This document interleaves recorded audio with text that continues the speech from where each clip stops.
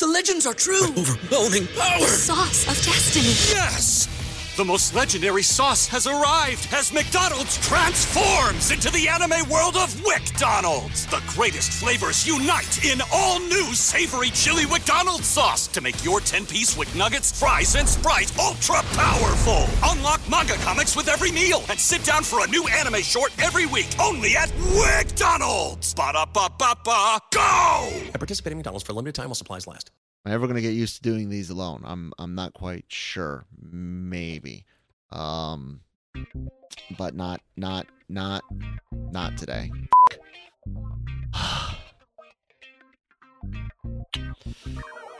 I give up. Hello, everybody. Welcome to another daily cup of genre here on the Genreverse YouTube channel and Genreverse Podcast Network, wherever you get your podcasts from, such as like a Google or Spotify, those types of things. I'm Kyle. If you are listening to us on your favorite podcast app, give us a follow, leave some feedback, thumbs up, down, reviews, however it works for your particular app. And if you are watching my ugly mug on YouTube, I am so sorry that you had to see this, but since you did, go ahead and hit that subscribe button so you don't miss out on a lot of really great content here on the channel, from anime and trailer reactions to podcasts covering anything and everything in geek and pop culture, from D-COG and Breaking Geek Radio, and of course the Cantina holding down Star Wars, and we actually have a Wheel of Time series, the Dragon Reviewed, going on right now.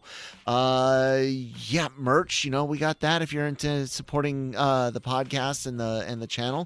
Link in the description box below. Lots of different prints, including cute anime girl IMA. Oh, those are stories for later. But yeah, lrmonline.com every day for all written news, needs, opinions, celebrity interviews, and more. And by celebrity, I don't just mean actors, but talent. I don't mean just talent, but also people behind the camera, behind the scenes as well.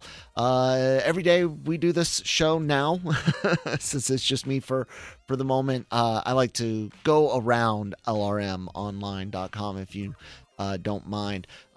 Check out a few of the stories that are going on. Stuff, of course, from comic book world, and Marvel's a big deal for us. Hey, look, there's me talking yesterday. And a couple of stories that I will talk about in a second from Loki and Harry Potter. But yeah, there's a lot of really great content here on the website. So when it comes to Loki, the thing I wanted to mention was the new premiere time. So it started with Ahsoka, and I'm sorry, I'm a bit washed out here. Hold on, let me do that. Starting with Ahsoka, we had a shift from the midnight Eastern time releases to this 6 p.m. on release date. Sorry, I over-scrolled a bit there. I use this fun little Logitech device to do my controls from the couch. Where was I? 6 p.m. release time. Sorry about that. And Loki season 2 debuting on October 5th will follow the same. Instead of being on a midnight on Wednesdays, as Wednesday became Thursday, it will be at 6 p.m. Pacific time, which puts it at 9 p.m. Eastern time. And it's not the worst idea. It kind of allows them to compete with broadcast channels who start having their PM shows, and try to draw the idea of advertisers and stuff to, hey, when we release these shows, for those on ad support, a lot of people are going to be tuning in more than, say, at midnight and whatnot, and here will be a good chance to front load ads or something like that. I can see the wheels churning for things like that, especially since I believe in the future it'll be very, very hard, if not impossible, to have an ad-free service. You might be able to, if you pay for like a year in advance, like go under contract, so to speak, and you do it for an exorbitant amount, and you might be able to be one of the few remaining ad-free. But let's face it, as subscription services have learned, and we've seen revealed in the news over the last couple of years that how much money they lose. Disney, $500 million in one of their most recent quarterly releases, 9-month releases. $500 million losses on direct to customer. That ads are going to have to come around. So it's interesting to see them do this move, and having the crowd, having the morning buzz is all good and great and all. But when you think about how many people stayed up till midnight anyways, how that affected the West Coast in the U.S. at least, like, I honestly think this is about corralling, or not corralling, but kind of showing that, hey, we can be advertiser friendly. So yeah, if you're looking for Loki season 2, I'm still undecided on whether or not I'm actually going to watch it, because I'm really just burned out on Marvel at the moment. But if you're interested, October 5th, 6 p.m. 6 p.m. Pacific time. That'll be 9 p.m. Eastern time. So yeah, that's that. The other one is, I'm not so much interested in what the producer for the upcoming Harry Potter series from Max. I'm not so much interested in what they have to say, because it's generally the same stuff you get on projects like this. It's about opportunities. They mention it's early time. They haven't even hired a writer or began writing. But they do talk about an opportunity to see the books and enjoy a series which explores the books more deeply.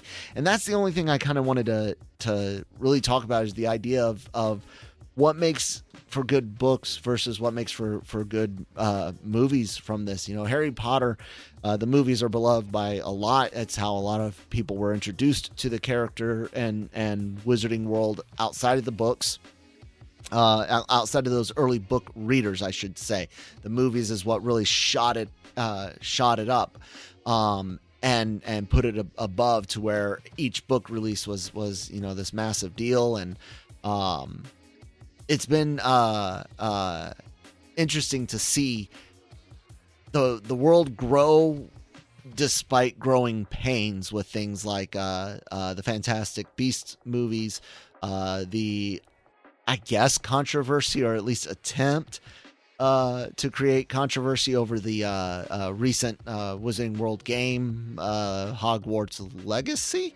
But you're doing this series, and it shows, one, that the franchise is above and beyond its creator, J.K. Rowling. It's beyond her. You know what I'm saying? Like, no matter how your personal feelings on her might be, it's beyond. People are into the wizarding world. They don't give two shits what she has to say or think. And of course, there are a lot of people that do care, and they either consume more of it because of it, or they consume less of it because of it. Regardless, it's going to live on. But and this is almost like going back and redoing Star Wars as a series, redoing the original trilogy as a series, I should say. These movies are almost holy to an entire generation and a half. People that grew up on these movies, or just became diehard fans with them. Me, whenever I try to read the books, I hear the movie voices in my head. You know what I'm saying? So it is going to be interesting to see what additional stuff they take from the books, what stuff they add anyways, regardless of whether or not it was in the books, because that's just how it's done when you adapt to things. But it makes me wonder if it's smart, because everyone's going to compare it to the movies and books. That's normal to compare it to the books, but this time you're getting compared to the movies. You know what I'm saying? And all that love and adoration there is a tough hill to climb. So yeah, there's a couple stories from LRM Online today that I wanted to discuss before we go into the big topic today, and that's physical media, physical media for games specifically. And I guess this is kind of in the spirit of when we used to have like Tech Tuesday segments attempted on the show when it was Manny and I and Christine and I. But digital releases for games are something that I've been a part of. I have a Steam library. I have a large PS5 digital library. And then, of course, I've got a big physical media library as well. Not big, but, big enough. That's what she said. Anyways, the point being is we're seeing a turn, and this isn't a new story you guys can see on YouTube. I've got up a story from July 14th talking about the and this is from CBR, talking about video game digital release onlys, people talking about it being a necessary evil. And you think of games like Alan Wake 2, which was mentioned in the summer, and like a Dragon Gaiden, which is a part of what we used to call the Yakuza series, now just Like a Dragon. They're going digital only, right? And I have an issue, a personal issue with it, because of the inability to get something back if the game turns out to be crap, like so many bug-ridden games these days when they first hit, but also if it turns out to be crap even after the patches, right? Recently, Final Fantasy 16 really severely disappointed me in every way, just about. One, it was really hard for me to see with the low frame rate and the full motion blur on that they used to try to hide the low frame rate, but it just made it a muddy mess. And then two, because it feels so separate, the story, which you get almost exclusively through cutscenes, and then the dungeons and slight little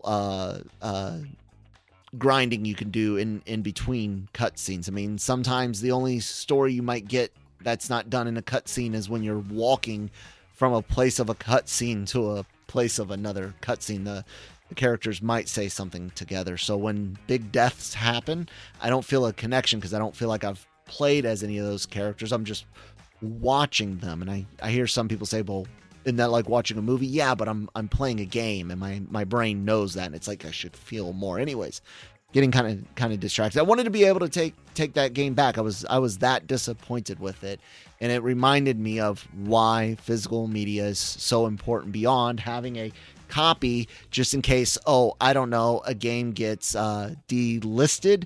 Thinking Marvel's Avengers and the Wii U and DS stores, the some old PlayStation Network games and services, movies, TV shows. You guys think about streaming services that have either canceled or straight up removed things, or not even released something that was supposed to be on their platform or theaters.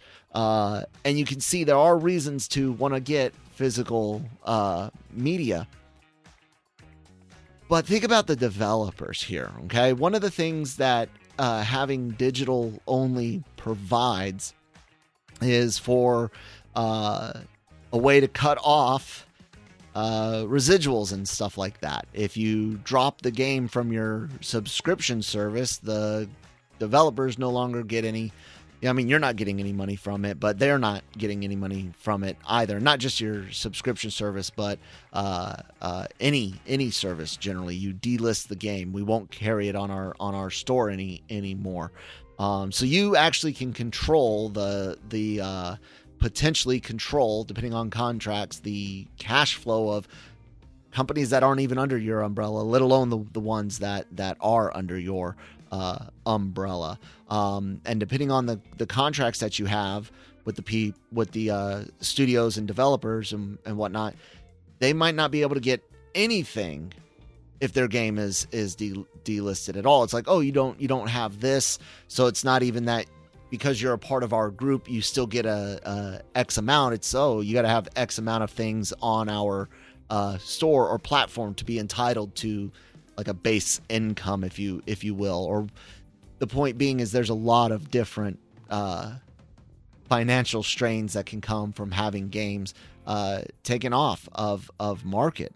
And I know people out there, you just admitted, Kyle, you've got Steam, you've got PS5 digital games. There are games that I'm completely fine with getting digitally, especially older games. I'm not as against it, although I will go out and buy. A lot of these are like GameStop or pawn shop games even, I like to find good deals, retro game stores and stuff like that. We got a whole bunch of games like that. And then a lot of my digital library is free stuff from PlayStation Plus, free. I subscribe to it, but I'm aware I'm going to lose all of those. I'm not that beat up about it. If it's a game that I'm afraid to lose, I make sure I get a copy of it, whether that's a digital or physical copy. But I think I'm done just about with digital for consoles at least. PC is a bit of a different story through Steam at least. Plus, I don't have a CD DVD drive on my desktop to use anymore. Anyways, I do on the NAS, but PC gaming's a little bit different for now. Not saying that it will always remain different, but for now it kind of is more established, safer local storage of game files. Don't have to be online to play most of your Steam library unless the game is explicitly, requiring it for one reason or another. But consoles are different. Console stores are different, as we've seen with everybody's favorite Nintendo and their wonderful pro-consumer methods. Yeah, it's not a good thing, guys, is what I'm trying to say. It limits you. It limits developers. It limits the second-hand market, which hurts local businesses, not just GameStop. I know GameStop doesn't have a great history to, the way it treats its workers allegedly and stuff, and its own commercial practices, its own business practices aren't necessarily the best to say, hey, woe is GameStop. But you got to think about the secondhand markets at local stores as well. Physical games, guys, this is a relative investment. And while, a lot of modern games, they could be like, oh, well, sure, you have a physical copy, but we still needed to check in with our software or this particular online thing, and then it doesn't, and then they say, oh, well, now you can't play it. I know that's a threat more and more, but it's still less so when you have the physical game, and homebrew and cracking and exploits and things like that do exist. So there's a lot of reasons to stick with physical media. And not only that, guys, when you think about on the subscription service side, both PlayStation and Xbox Game Pass, do you really expect them to not have some of the same issues that the streaming movie and TV services have had? You can't give people more stuff for less money. The one thing that games have that other forms of entertainment don't, microtransactions and making everything games as a service. I really don't want to see everything be games as a service. I don't know. What about you guys? Tell me some of your favorite physical media games that you're thankful to have a permanent copy of down in the comments below. Check out lrmonline.com every day for the stories we went over today and more celebrity interviews, access to the podcasts, which are available on all your favorite podcast apps. So you can take the D-COG, Dragon Review, Breaking Geek Radio on the go with you. Check out more on the YouTube channel because we get to do reactions and fun videos. I always like to try to do some fun videos during the holidays in the fall and winter. And of course, again, as I got to turn off the dark mode here, merch there on our Redbubble. Be sure to check all of that out. That's it for today. Hey, I'm doing pretty good. Only missed one day last week. Let's see if I can make it 5 for 5 this week. Bye.